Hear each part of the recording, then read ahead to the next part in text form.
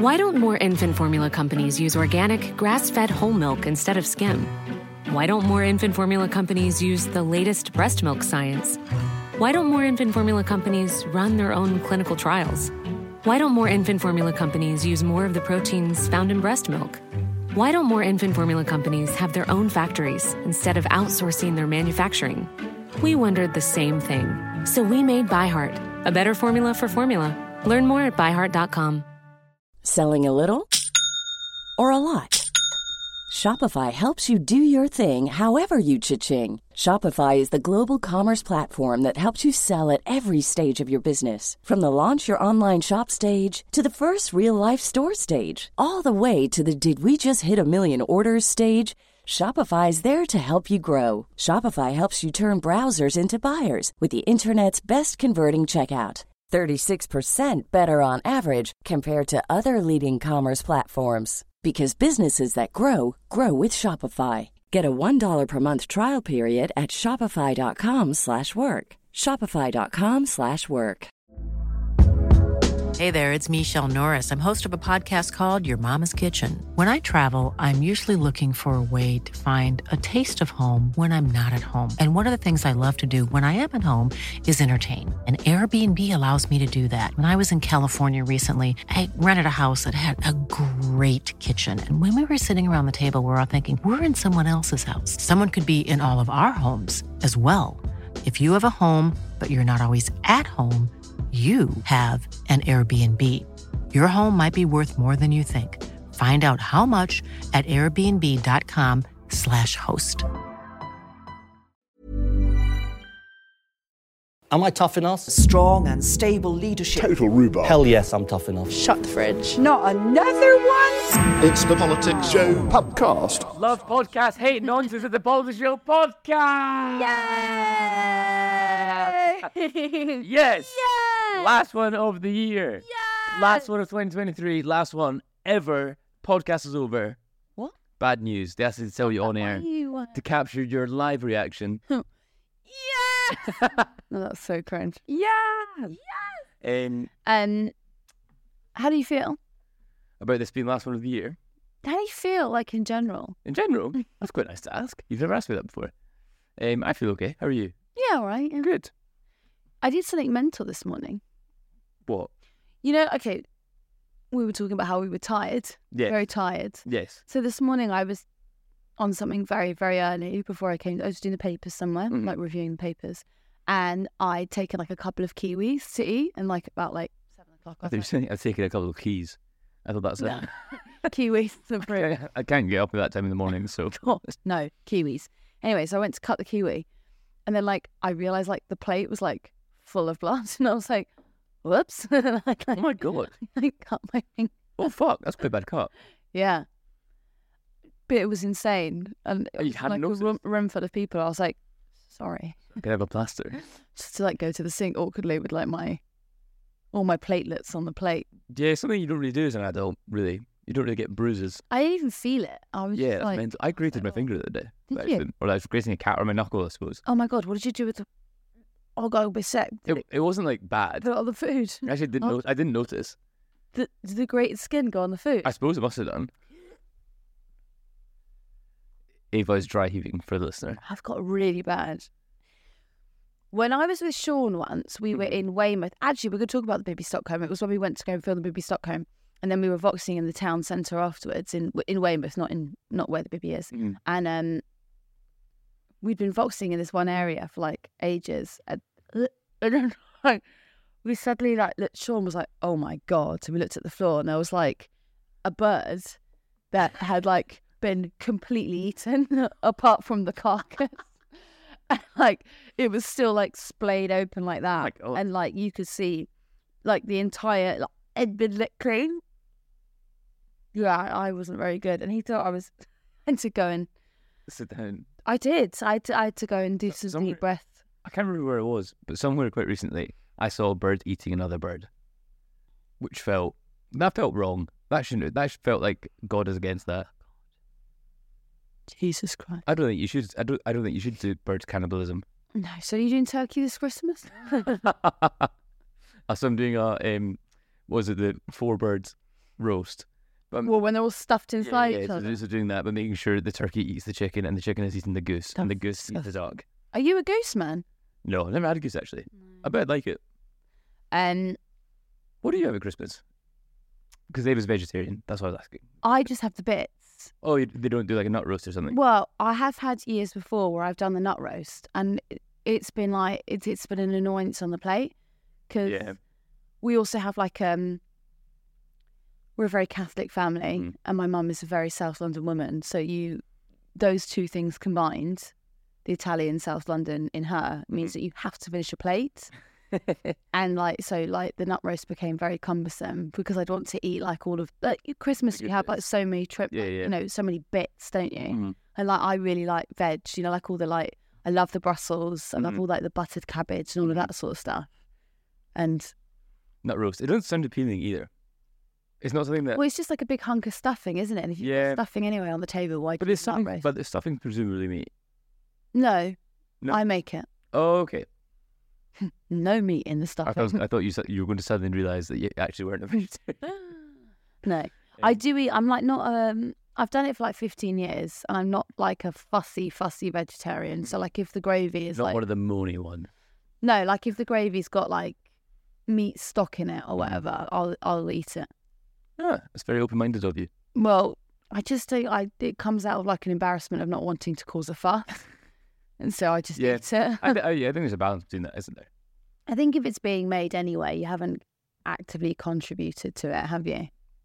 Yeah. I mean, I could just open the Bisto, couldn't I, and make my own. Maybe I should do that this year.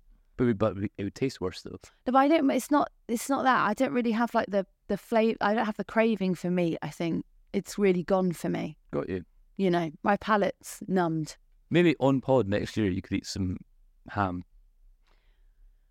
There was once an editor who wanted me to go and film a video where I ate meat for the first time. That's a good video. And they were very, very forceful on it. And I was like, I don't want to do that. I genuinely think if that's an interesting video, I don't think you should do it. No. I think I would watch a video of someone eating meat if they were vegetarian. Yeah. Someone who'd never eaten meat at all, I'd watch that video. Yeah. I didn't want to do it. No. Especially No, completely fair. That's completely fair enough. We won't do that then. But maybe we should do it. I think we should. Well, in terms of let us know. Let us know if you want us to watch that. Ava, this is our end of year special. And I say the theme, the title, the thesis of what we're going to talk about is, did the Conservatives have a good year? Yeah, so this is sort of like the fin de siècle, hasn't it? It's been for the Tories. I now realise what you said. I was like, the fantasy siècle? Like, what the fuck's that? Well, this is like, presumably, this is the last Christmas that the Conservatives will be in government for a few years, presumably. Well, they could do it an election in 2025. They could have the election in January 2025. Yes, they could. No, wait, wasn't that ruled out? Because didn't Jeremy Hunt, wasn't he at a think tank and he said, we've got an election next year? And everyone went, oh, that means... No, it didn't rule it out, I don't think. I don't think that rules out a January 2025 election if he said it offhand at a think tank. All right. Is my reading on that. But, Labour in full election mode, all of them. Yeah, so not policy-wise, but they are like behind the scenes. They are very much prepping for... They're going to be meeting with... I don't know if I'm allowed to report that. Yeah. They'll be meeting with like civil servants who'll explain how departments work to potential secretaries of state. I mean, they are really in the full swing of we are going to be in government next year. So what we should call this is the Christmas, this is the decadence, right? This decadent December. This is the last. Rishi, start packing your boxes. Rishi's Last Christmas, signed by Rishi Sunak. Yeah. Or the E17 video that Swede did on our channel. Wouldn't it be so much fun if they did the election like Noel Edmonds announced it and it was like deal or no deal? And like, it's like the incumbent prime minister is like in the middle. And he'll be like, right, I'll open Batley and Spare. And then it'll be like the current MP opens it and it'll be like, oh. And then it'll be like, you're not keeping our seats! It's even an exit poll. Yeah. The whole thing turns into pantomime. Yeah. A long episode of Deal or No Deal. But importantly, that Noel Edmonds is hosting it. Yes, true. I don't think. Oh, he wouldn't do that because he lives in New Zealand now. He might come back for I that. don't think he would. Well, they brought back Deal or No Deal, and it's not presented by him anymore. Yeah, but do you not think he'd come back for like the election special? I think we should give Stephen Mulhern a chance. No, if we're giving it to anyone, it's Alan Titchmarsh. I think he'd be worse at that. Alan Titchmarsh? What are you talking about? I don't think he'd be as good a presenter at that specific instance than... As Stephen Mulhern. Yes. I think Stephen Mulhern is very good. I'm not even joking. I think he's very talented. Have you ever watched In for a Penny? No. It's so funny. Is it? It's so like... They just do like a game show, but it's like a vox pop. And they just recruit people on the street to come and just do dumb things for like 100 quid. It's very funny. If you're ever watching ITV on a Saturday night about 7 p.m, then I would highly recommend. I'm rarely watching ITV on a Saturday night at 7 p.m. Why? What are you doing? I don't know, Ed. Something disgraceful. Something awful. Big Eve. Probably. Yeah, you have after work, but no. It's just something awful. Right. So Watching reruns of Deal or No Deal. ignoring Stephen Mulhern's presenting prowess. No. I'm a Noel Edmonds purist. I think that's good. Okay, what about Richard Madeley hosts it? That would actually be unbelievable. The complete lack of sensitivity. He's like, I don't know, Hitchin and Harpenden. Oh, well, the thing about the Hitler Youth is... Oh, and Alicia Kearns, you've lost your seat. And good riddance. Yeah. Good riddance. No. You might say you deserved it. Well, I wouldn't say that. You might say so. Someone might say that. Someone might say that. It's the Politics Show podcast. Should we? Where even to start with the year that the Conservatives have had? Well, let me start you off in January because this is thematic. Quite obvious. Okay, so I'll start you off in January. Now, you might remember that the former Chancellor, Nadeem Zahawi, was in hot water because he was found to have breached the ministerial code by failing to declare the HMRC investigation into his tax affairs. Mm-hmm. Now, listeners who are also tuning into Monday's episode might remember that Michelle Mone did not report things correctly to the press. Yes. Well, here's another one for you boys. Nadeem Zahawi refused to declare that he paid a settlement to HMRC, which means that he didn't correctly record his tax. And then that kind of became a theme, not the tax, but the... inaccuracy. The kind of... Basically, the entire theme of 2023 has been, Minister, did you do this? No, how dare you ask me this? Yeah, okay, but Minister, we've done a Freedom of Information request and it really seems like you did do it. Look, I didn't know about it, but since you've brought it up, I'm now looking into it. The press are then like, do you think that you should resign, Minister? They say no, and then they eventually do resign. Yes. It seems to be the year of fucking around and finding out. Which was your favourite ministerial resignation this year? There's been so many. And favourite ministerial... Oh, probably Suella. I think her post-ministerial... Was that a resignation or was that a sacking? Resignation.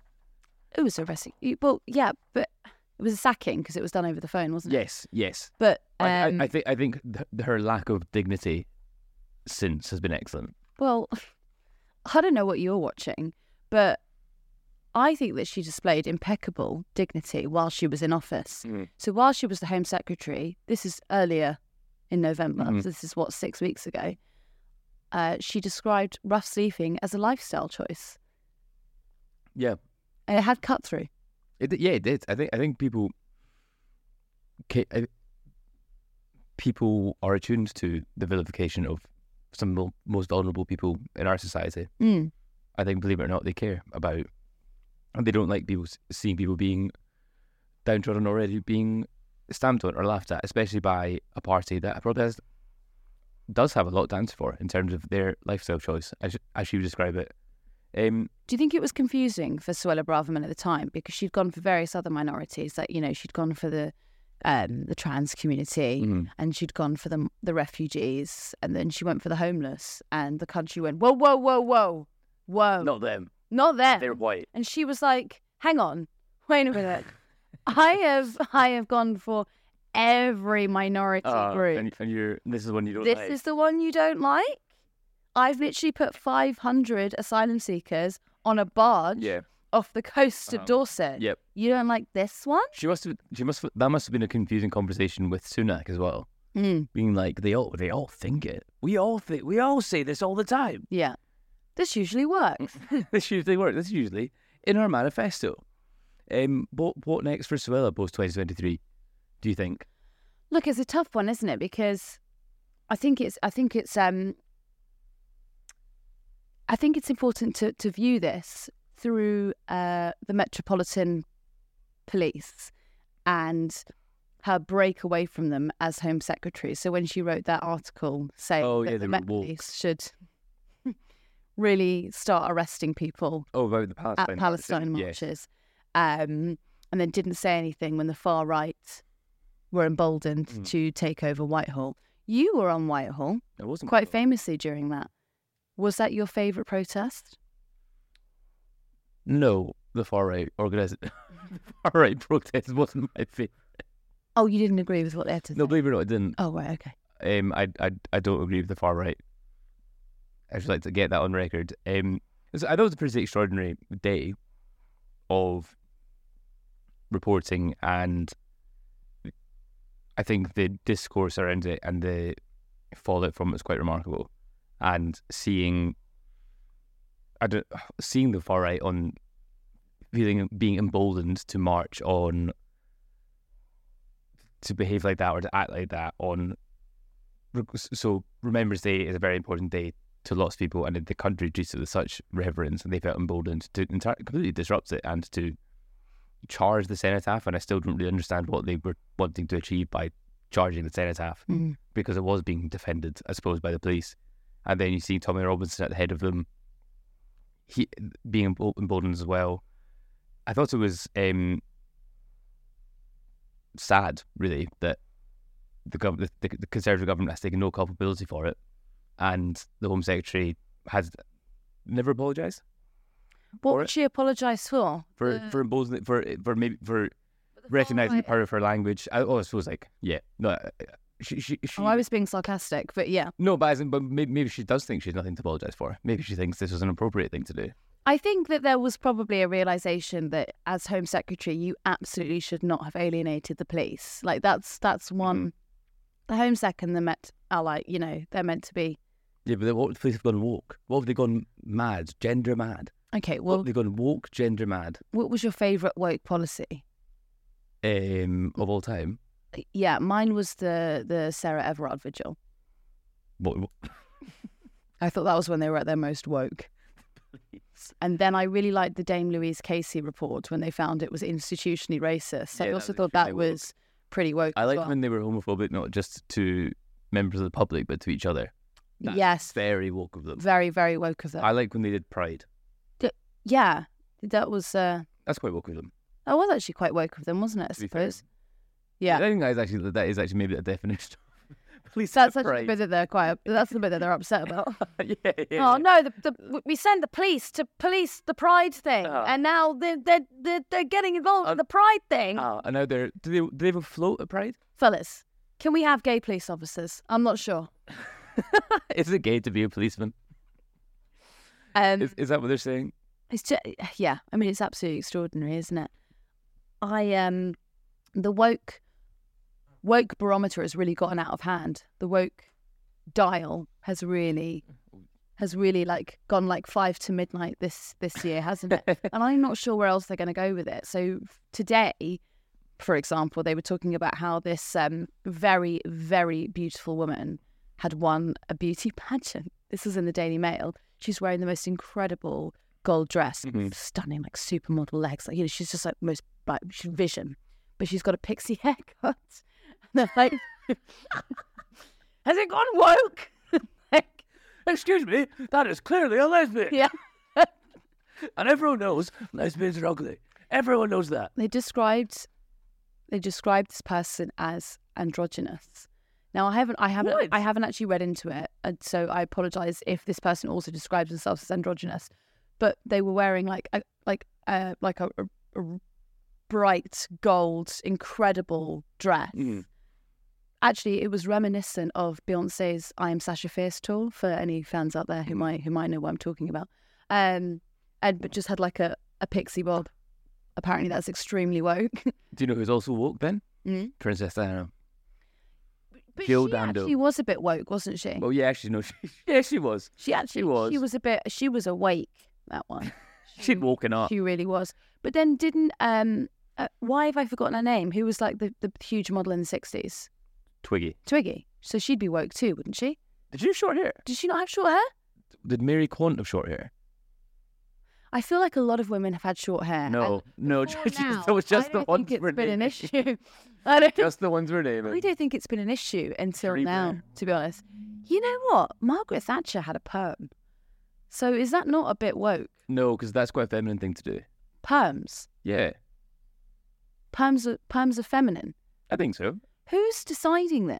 Me. Oh, well, Me. fair No, fair I'm enough. I'm saying that. Fair enough. You do have your woke Bible out with you, don't you? So you're like going through it right now. Like, The notes you wrote me. let me just check.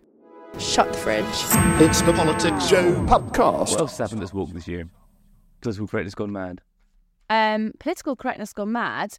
I would say probably the 10 by-elections that the Conservatives have subjected themselves. Yeah, I'm going to call that out as a bad segue, but I'll let you carry on. Okay, so let's have a quick chat about the. So that's disingenuous. They fought 9 by-elections, and to their credit, they've only lost 1, 2, 3. They lost 4 seats. That's not that many. So they lost. Okay, no, but I mean, there were 9 by-elections completed, and they only won one of them, which was Uxbridge. Actually, they didn't even win it. They held it. They only held 5 of them, though. They held it, but they lost Tamworth, Mid Bedfordshire, Somerton and Frome, Selby and Ainstree. Those were all actually pretty safe seats before now. Fucking fucked it. But to be fair to them, the by-election that will be coming up in the new year, well, it might not go ahead if the election is called early enough, is Scott Benton, and he is South Blackpool South. He is Red Wall. The Conservatives won that seat in 2019. They will now probably lose it because Scott Benton was found to have been lobbying the gambling industry. But that's also not why he'd lose it. He'd lose it anyway. He'd lose it because of the dreadful performance of the government. Yeah, that's true. It's not. I doubt this because there needs to be a petition now to see if there's a recall petition, isn't it? Mm-hmm. And so it's not going to, people aren't going to sign it because they disagreed with Scott Benton's abuse of power and misuse of his parliamentary title and stuff. They're going to lose the seat because the Conservatives have completely fucking lost it and the country's shit. That's why they're going to lose. Your opinion, but some of us appreciate what Michelle Moan has done for the PP movement. Let's go. Sorry, you actually need to declare that you're a stakeholder in PPE Med, bro. Well, listen, I make a lot of masks, I suppose. Let's just go through a couple of these reasons. So Chris Pincher resigned after losing his appeal to suspension due to groping allegations. Jesus Christ. Nadine Dorries resigned after being omitted from the resignation honours list. Pathetic. Oh, Margaret Ferrier, one of your lot, SNP, recall petition after breaking COVID-19. That felt a bit slightly Sorry. racist. Sorry. I'm not going to say it was racist. All I in just good felt fun. it. All in good fun. David Warburton resigned 14 months after his suspension pending an investigation. He was accused in the Sunday Times, or the Times, one of those, of being in front of a plate of drugs and having sex. Nigel Adams And having sex. resigned after being omitted from Boris Johnson's resignation honours list. Pathetic. Chris Matheson, though, with Labour, resigned after suspension for serious sexual misconduct. The other Labour reasons are pretty fair. One just wanted to go and work for Mercycare NHS Foundation Trust. The other one wanted to be the Deputy Mayor of Greater Manchester. Yeah, but then we also need to give the Conservatives some credit because they held Uxbridge. They did hold Uxbridge. But that was... In hindsight, it's actually very interesting that they managed to hold Uxbridge, isn't it? I don't really buy that it turns into the de facto ULEZ referendum. Well, do you know? No, I don't. I think it's a seat that's always been Conservative, and it's on the outskirts of, it's Greater London, which typically is like. Oh, sorry, I also don't buy this. I'm sorry, I also don't agree. Were you going to be pro? It was. Yes, no, but then I thought about it again for a moment. I was like, oh yeah, no, it was. They significantly reduced their majority. Yeah, it's like 700 or something like that. Yeah. Yeah, no, sorry, no, you're absolutely right. I don't think it is either. I think it's a bellwether seat, and the Conservatives can't chalk up. What was Boris Johnson's majority? Like, it was thousands. whatever it was. He was, yeah. And now it's less than 1,000. And the Conservatives can't point to that and say, well, that was brilliant, guys. That is the fucking blueprint. We need more Steve Tuckwells railing against environmental policies. Whatever happened to that? We should really keep tabs on them. Maybe we should come back in the new year and say, what have all these new MPs done since they've been into office? But I think we should do that. There's other ones who we don't know about either. Like when you look at PMQs and there's an MP you've never heard of. And that's always fun. At least we've heard of these ones. Well, I guess that's all that matters then, isn't it? Yeah, just being aware of them. That's all they want to know. Do you know what's interesting today, Edward? Something an important follow-up happened to one of the big stories that you covered this year, which is XL bullies. Yes.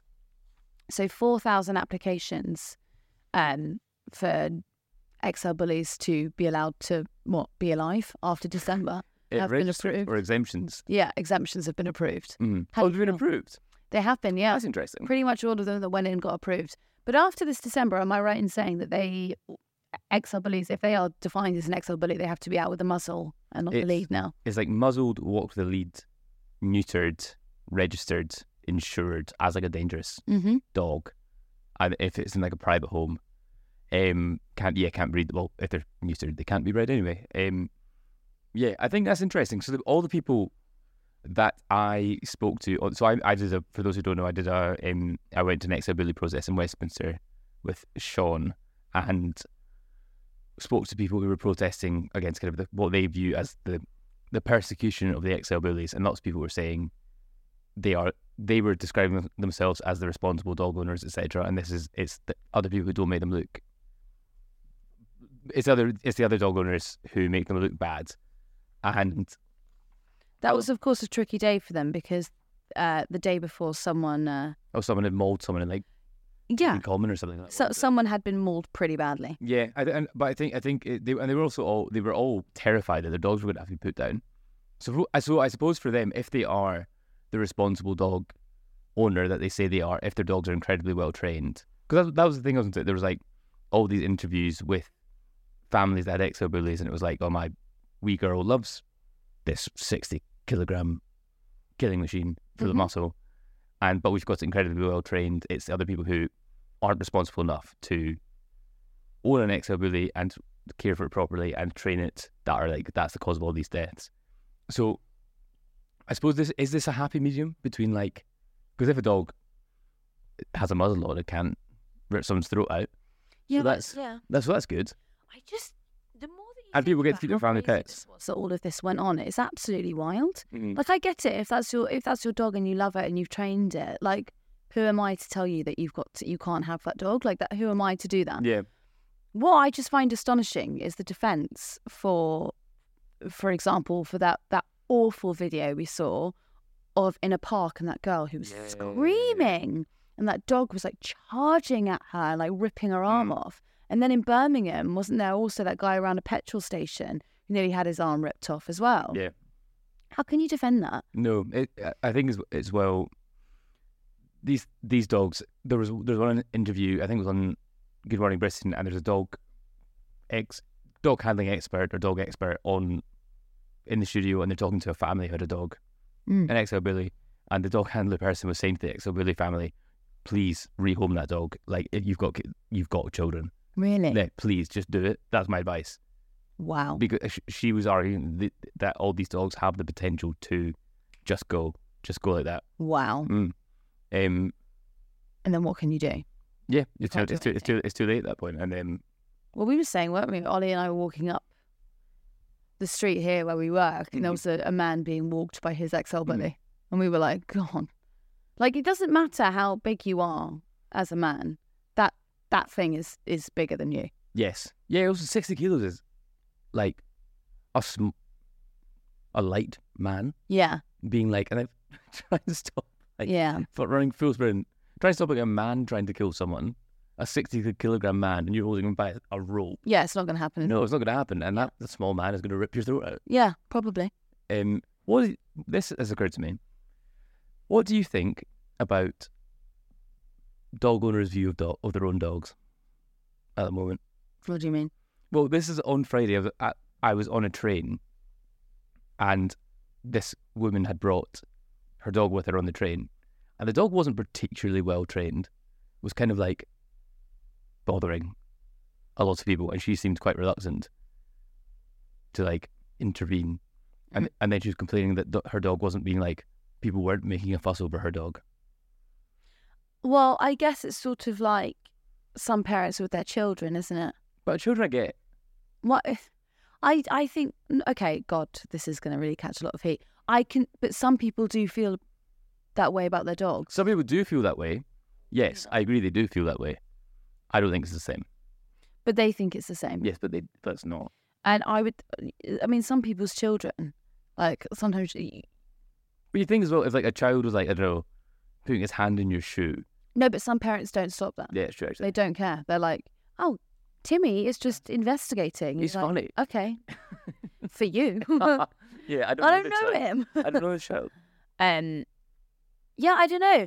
I think there's also like, okay, so friends of mine have a very big dog, and the very big dog is very well trained. Not an XL Billy, but a very big dog. Legally, not an XL Billy. No, but really not an XL Billy. Uh-huh. And like we've had times before when I've been at their house sitting in their garden, and the dog has like very excitedly leapt onto me and like thrown me off of the chair. Yeah. It's fine because it's playful.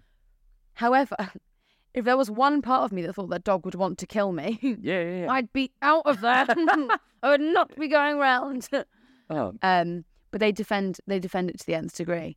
They've kind of got it in their head where they're like, if they come for the XL Bullies, they'll now come for our dogs. Then it'll just be a big chain. Yeah, but I don't think all dog owners think, especially because XL Bullies kill other dogs as well, or attack other dogs. It's not just people that are at risk. There is that, isn't Although I think that should be the priority.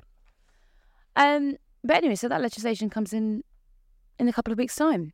Yeah. Is that maybe one of the biggest achievements?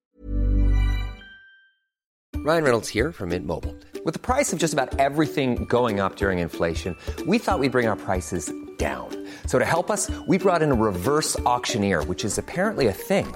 Mint Mobile Unlimited Premium Wireless. How to get 30, 30, bit to get 30, bit to get 20, 20, 20, bit to get 20, 20, bit to get 15, 15, 15, 15, just $15 a month? Sold! Give it a try at mintmobile.com/switch. $45 up front for 3 months plus taxes and fees. Promo rate for new customers for limited time. Unlimited more than 40 gigabytes per month. Slows full terms at mintmobile.com. Hey there, it's Michelle Norris. I'm host of a podcast called Your Mama's Kitchen. When I travel, I'm usually looking for a way to find a taste of home when I'm not at home. And one of the things I love to do when I am at home is entertain. And Airbnb allows me to do that. When I was in California recently, I rented a house that had a great kitchen. And when we were sitting around the table, we were all thinking, we're in someone else's house. Someone could be in all of our homes as well. If you have a home, but you're not always at home, you have an Airbnb. Your home might be worth more than you think. Find out how much at airbnb.com/host. Sunak has had this year. But he's banned XL Bullies. Yeah. Yeah, quite possibly. What else can you point to that's like a win for him? Was Windsor Framework this year? Windsor Framework was this year, actually. Yeah. I suppose that's another win. See, I think it was a win for the EU. Like, there was so that was back in so the Windsor Framework, the sausage agreement, the sausage alignment, as we were calling it. That was in February. Ursula von der Leyen came after they'd been attempting to negotiate what they were going to do with the Ireland question for quite some time. Ursula von der Leyen held this joint press conference in Windsor with Rishi Sunak, and she looked extremely pleased. Too pleased to the point where you're like, you've hated us for the longest time here. Why are you so happy? What's going on here? Rishi, so good to see you. Yeah, so what they agreed on was that Northern Ireland would now have to align itself with EU regulations, and that would mean that goods could travel from the Republic into Northern Ireland and into Great Britain. One thing that Rishi Sunak really downplayed with that is that Great Britain also now has to align itself with EU regulations, which if you were an avid Brexiteer, you'd be pretty upset about, because I think that was one of the pinch points. You wanted to have your bendy bananas and your light bulbs or whatever the rest of it was. Yep. But actually now we've just got like a roundabout way of being in the EU without being in the EU. Very good, guys. Very, very well done. They can't even do that properly. Yeah, nice one. No freedom of movement, but you do have to make sure that your light bulb can travel from Suffolk through to Northern Ireland, down through the Republic, and then over to Spain.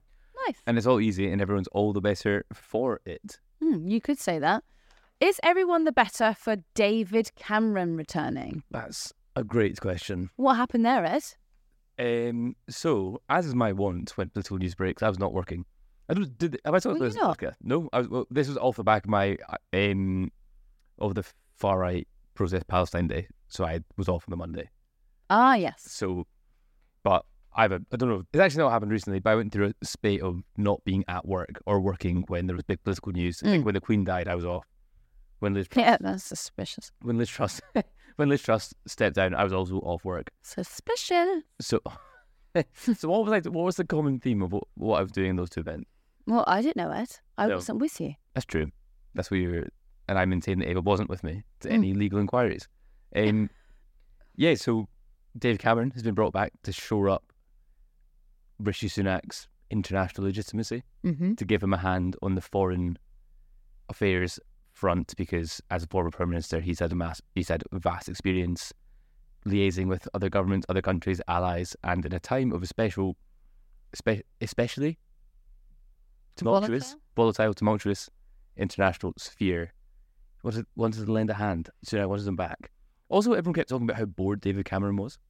That was a big part of the story, being like, oh, David Cameron's been so bored since he stopped being Well, he Prime couldn't Minister. get a job after Greensill, could he? No, true. So he was just like playing. People were just texting. He was texting people asking to play tennis. Yeah, was he not getting booked for speeches? That's so insulting. Yeah. Even Theresa May's getting booked everywhere for Yeah, but speeches. also, I would wonder. Oh, but to be fair, she was the architect of Windrush, so she's got like a little add-on, hasn't she? She's like, oh, Oh, no, guys, I no, can show no, you no, how no. to be a racist. Then he did Brexit and austerity, so he's got quite a lot to talk about. Yeah, he did. You know what's He's back. interesting? Actually, so when David Cameron returned, and there was that big moment, and he came back in, he was made a lord so that he could take his position on the cabinet.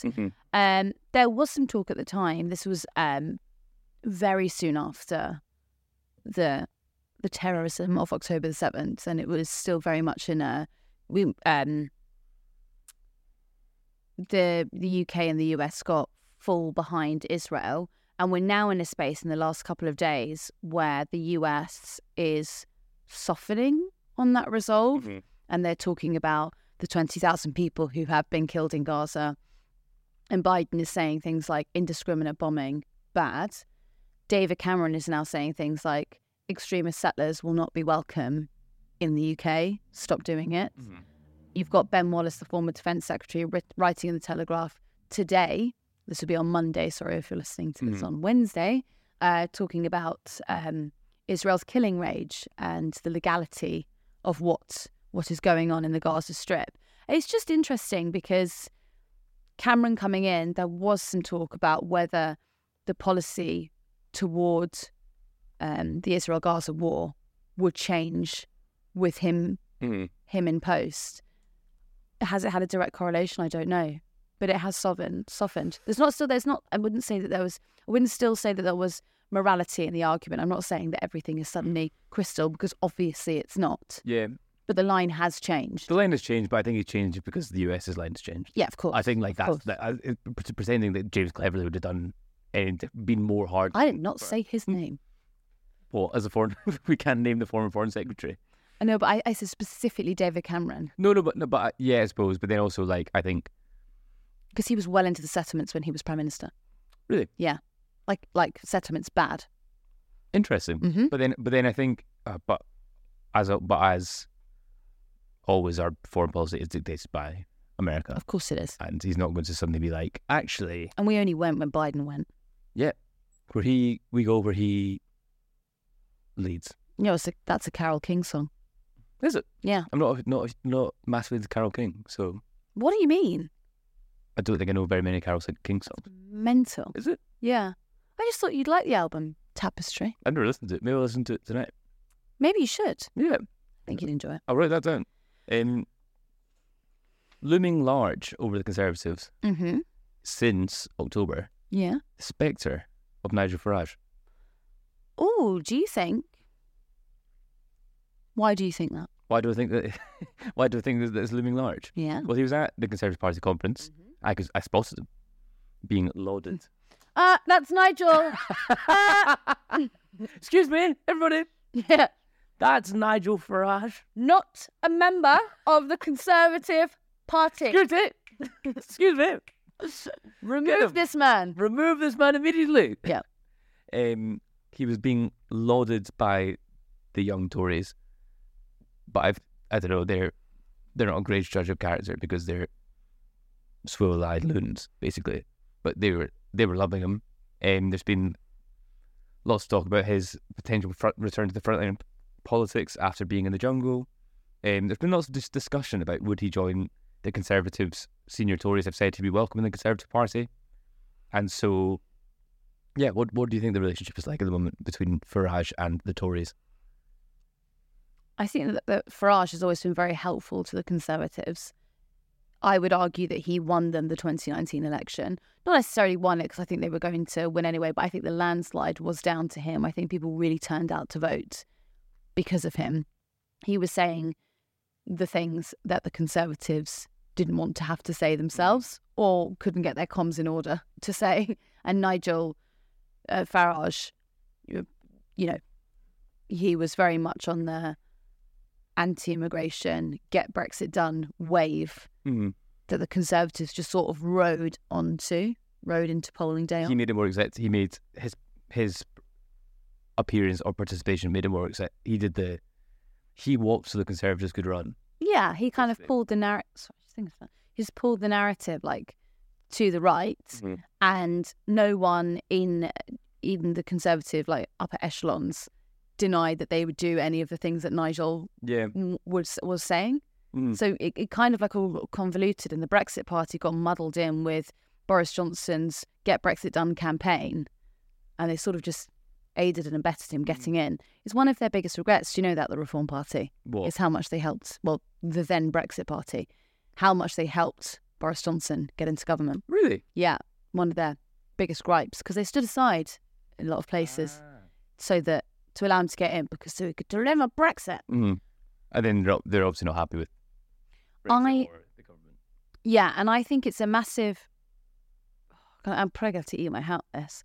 I think it's a misread to think that Nigel would want to be parachuted in as a Lord and serve in Boris Johnson's hypothetical cabinet if Boris Johnson was to return, which was the news a couple of months ago was going to happen. I don't think, yeah. I don't think he'd return. I don't think he wants that. Farage? I don't think the Farage wants to ride on the hypothetical Boris Johnson coattails. So when those stories were coming out and they were being reported, I was like, I'm not sure about that. Yeah, but also I don't think Johnson would be elected. No, but I mean hypothetically, if that were to be the case. If he were elected, Farage would wouldn't want to participate. Yes, I agree, actually. I think Farage would want to be, if he was involved at all, he'd want to be the main man. Yeah, of course. He wouldn't just settle for education or something like that. He's lost it 7 times now. He wants it. But lucky number 8. But anyway, one of the most important politicians in recent history. Definitely. Do you think it's interesting as well how different kind of the Overton window is on things like immigration and stuff like that. People say things now about, openly say we should, why are the army shooting the refugees on boats crossing the channel? Which is, I think we're a much harder, much more unfeeling country compared to a fair few years ago. But it's a very vocal minority. But if you look at like Migration Watch, they put up their own polling and they were acting like this proved a point, but it didn't. It was like the middle of people being like do not mind is pretty wide, and the extremes of like love it and hate it are very narrow. Most of the country are just sort of like unfazed and unbothered, and then they get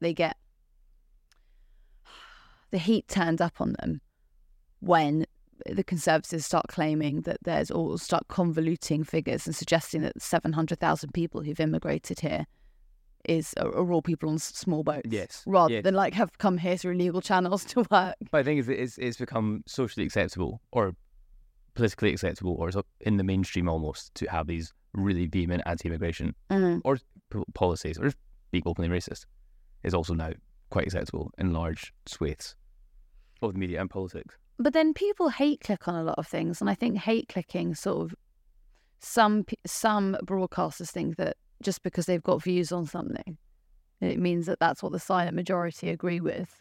That's not necessarily true. Yeah, I don't know. It's hard to parse why people watch things, isn't it? But I think it wouldn't be. People hate watch us. People hate watch us, but if you look at there are metrics for it, as we get 90-something% likeage on most of our posts, whereas the people have the option to dislike as well. So I think probably Andrew Tate gets a lot of likes on his.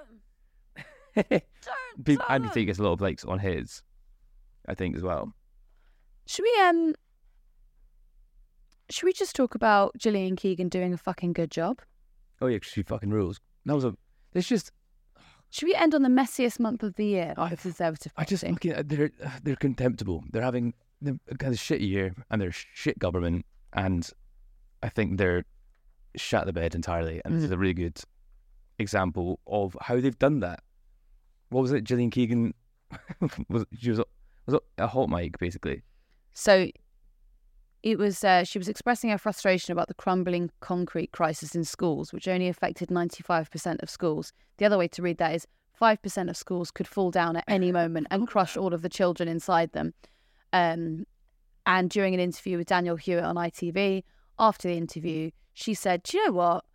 Why doesn't anyone say, you're doing a fucking good job, Gillian? You're working really hard here. No one ever tells you that." And it went viral. Yes, because she's...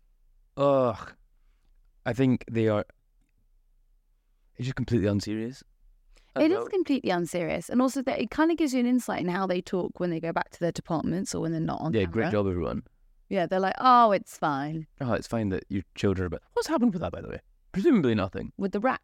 Those schools are still being used, aren't they? Well, I think they put up a lot of porta cabins, didn't they? Still?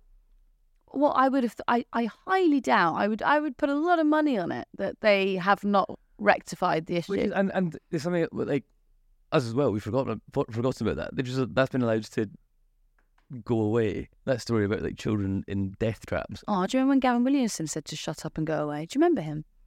I remember Gavin Williamson. I don't remember shut up and go away. Oh, Russia should shut up and go away. Your encyclopedic knowledge of random things MPs have said is quite impressive. Thank you. That's actually quite an obvious one, but I appreciate that. Yeah. Is it? Yeah. I've never heard that before in my life. It's pretty. I'd say that's on the easy level.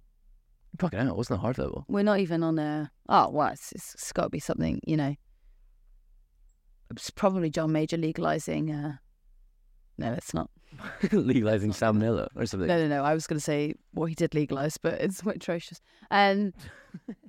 October was a messy month for them. So Gillian Keegan did a fucking good job. And then Rishi Sunak went to conference and had his entire Conservative Party conference dominated by will he, won't he cancel HS2. Yes. Have you heard about any of the any advancements made on the £36 billion saved from HS2 that was planned to be reinvested in other transport projects? I don't know if you've been looking at any procurement for Network North. Not often. No? No. Well, then that's worked out well. Yeah. They're just, I don't know. I think you said this last week, was it? About we just need to stop treating them with any respect. And they've used up the last of everyone's goodwill, and people just need to start treating them like the dickheads that they are. They're just doing... I didn't say that, things. but I like how you've paraphrased. Yes, I've actually paraphrased. A lot of that was Ed Original there. Yeah. So I'll claim back some of the credit. You take that, hon. But then they're just doing dumb, fucking stupid things that are going to be completely inactionable. Like they're 16-year-olds, under 16s are going to be banned from social media. No, but it's also they're in their like weird policy stage when they're just announcing anything and then nothing actually gets done with it. They're in their big fucking like kicking up a big stink about that. It's even if the law is passed, it's almost completely unenforceable. Yeah, entirely unenforceable. Yeah, well, I mean, it's ridiculous. It actually shows them up for being more incompetent than they wanted because they clearly don't understand how people use social media. But also, I think it's also probably a lot to do with how Rishi Sunak operates. And it does show him to be very out of touch because potentially that's something that's going to work in his household. he's got children who are at a boarding school, it is enforceable, right? Yeah. And that's not enforceable if you're not like, I don't know, under the lock and key and belief in your, like, I don't know, was it matron who works at these sort of schools? Mistress. Yeah, but if you don't have that kind of structure, I guess, in your life, then it's like it's how would you even go about policing it? But does that mean as well, like, you can't say you're playing PlayStation? Can you have your headset on and talk to people? Then is that part of it? I bet they don't even know that's a thing. Isn't there like a Wi-Fi company that allows you to turn off, if you're a parent, you can turn off like gaming or whatever, like at certain times? Probably there's like safe search options and stuff as well. But isn't that for like, it's to stop them playing at like, I don't know, after 11 o'clock, just so they go to bed? But the 16-year-old's not using social media is absolutely mental. Oh, it's just also about, it's like, it's a utility as well.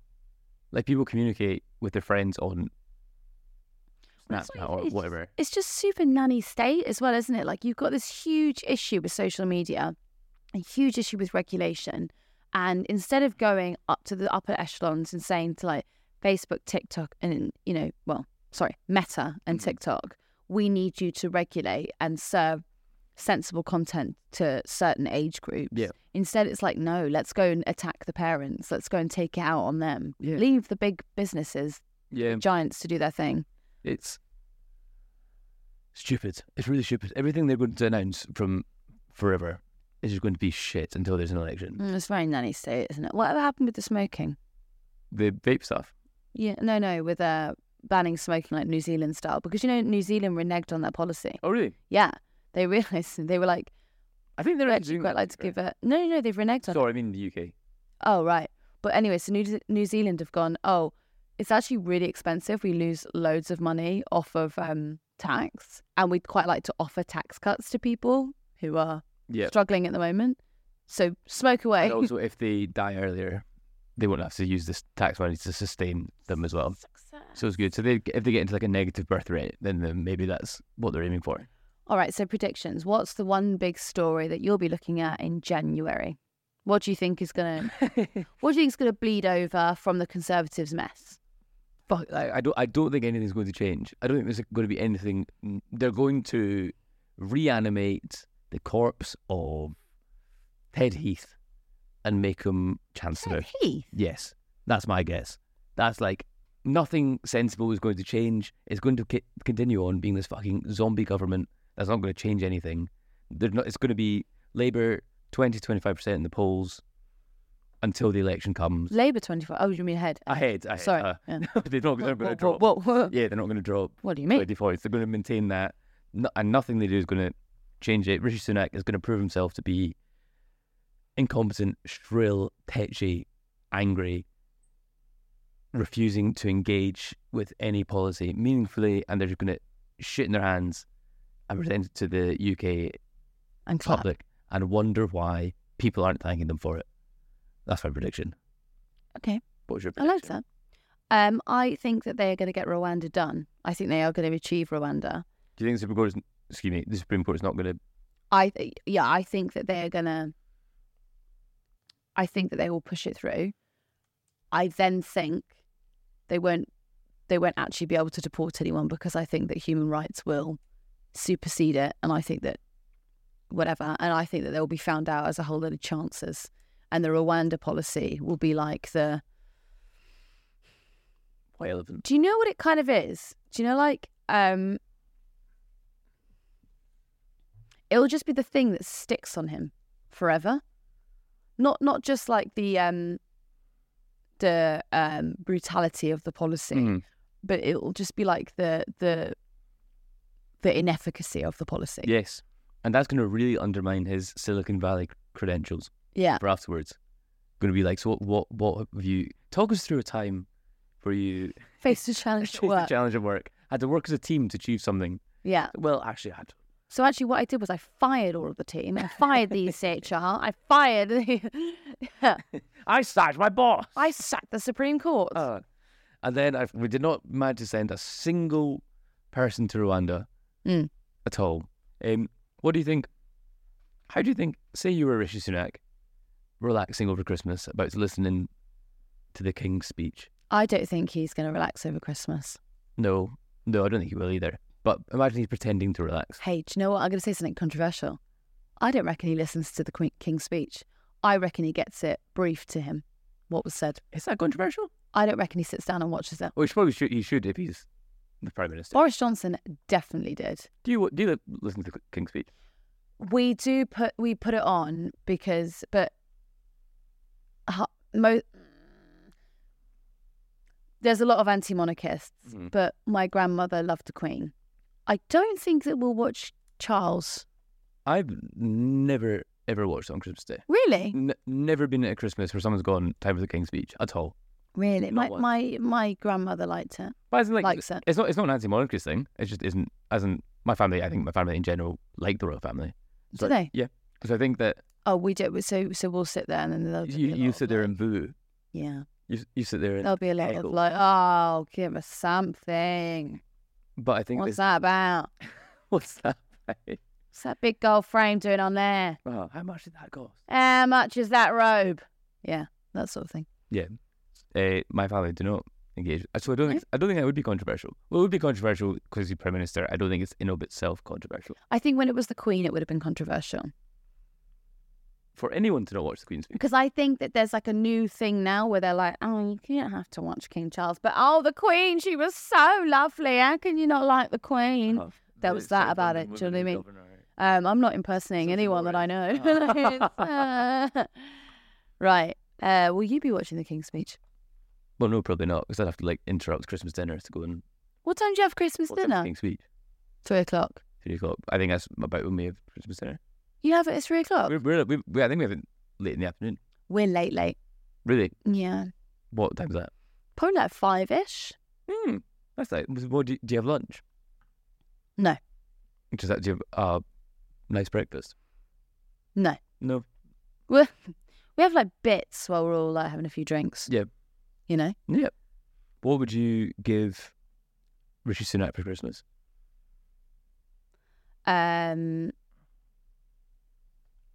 Sorry.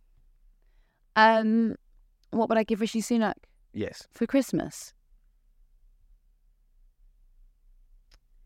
P45. Oh, very good. What about you? Very good. I think I can't top that. I don't know, maybe like one of those operations, those horrible operations to make you taller. you know that procedure is like, yeah, I do. That's awful. They break their shins in God, multiple that's places. evil. But he's consent to it. It wouldn't be like Do you think you'd like it? Well, I think everyone would like to be 2 inches taller. All right, can I take my answer back and give you a new one? Yes. I'd give him one of those pens that you can write underwater with. Because you're going to drown him. No, what? Stop this. Just so he likes gadgets. He might enjoy it. Yeah, well, it probably has to be. It also probably has everything he wants. If you're 100 millionaire. Yeah, what was it that Kate Middleton, when she first met the Queen, gave her a pot of chutney? Really? Homemade chutney, her grandmother's recipe. I don't know why I know that. No. Because I also I don't. No, I don't. I've never seen The Crown. I don't engage with any royal reporting whatsoever. But I do know that for some reason. That's interesting. And apparently, she put it on the table. Ooh, is that frowned upon? That's like a no. She gave it to the Queen, and the Queen had it put out on the table. Oh, so that was like a. We like that. We like Kate. We like her chutney. That was what it was saying. Maybe we can find out what. Do you think she'd come on the podcast? Kate Middleton. Yeah. She did Radio 1 the other week, didn't they? She did. Her and Will. Chris Stark and Peter Crouch thing as well. Yeah, they're trying to do. They're trying to millennialize themselves, aren't they? Be like, we're like a cool family. Ingratiate themselves with the younger people. So it's like, don't give us the Charles treatment. Yeah. The last Charles, not this Charles. Charles the Second. The one that was beheaded. Right. Okay. The first one. Okay. Yeah. I don't think that's on the table. To be fair. Well, no, because when you use the guillotine, it goes into the basket. Very good. I don't think they used the guillotine, and they probably would have went old school and went for an axe, right? Yeah. I don't think. Yeah. Was it? Because Anne Boleyn was hacked quite a bit. You know that? Yes. Yeah. I did know that. Yeah. I think I'm quite glad we don't behead anyone anymore. You'd be like begging for like a nice clean cut, wouldn't you? You'd like go up and you'd be a bit like brutal. Be like, please, Mr. Beheader, please, can you Was be a bit? That painting that's on TikTok a lot. Is it Jane Grey? It's this quite harrowing painting of her being led to her execution. Oh, yeah. This big like Renaissance style. It's like, I get a lot of TikToks about it being like, people being like, this is just horrible. Because it is like really horrible. I think she was about 17 when she was beheaded. That's old back then, though. No, true. And she's like, but she has a blindfold on and she's kind of like resisting. Oh, And she's about that was a little bit of zhuzh she gave it, wasn't it? yeah.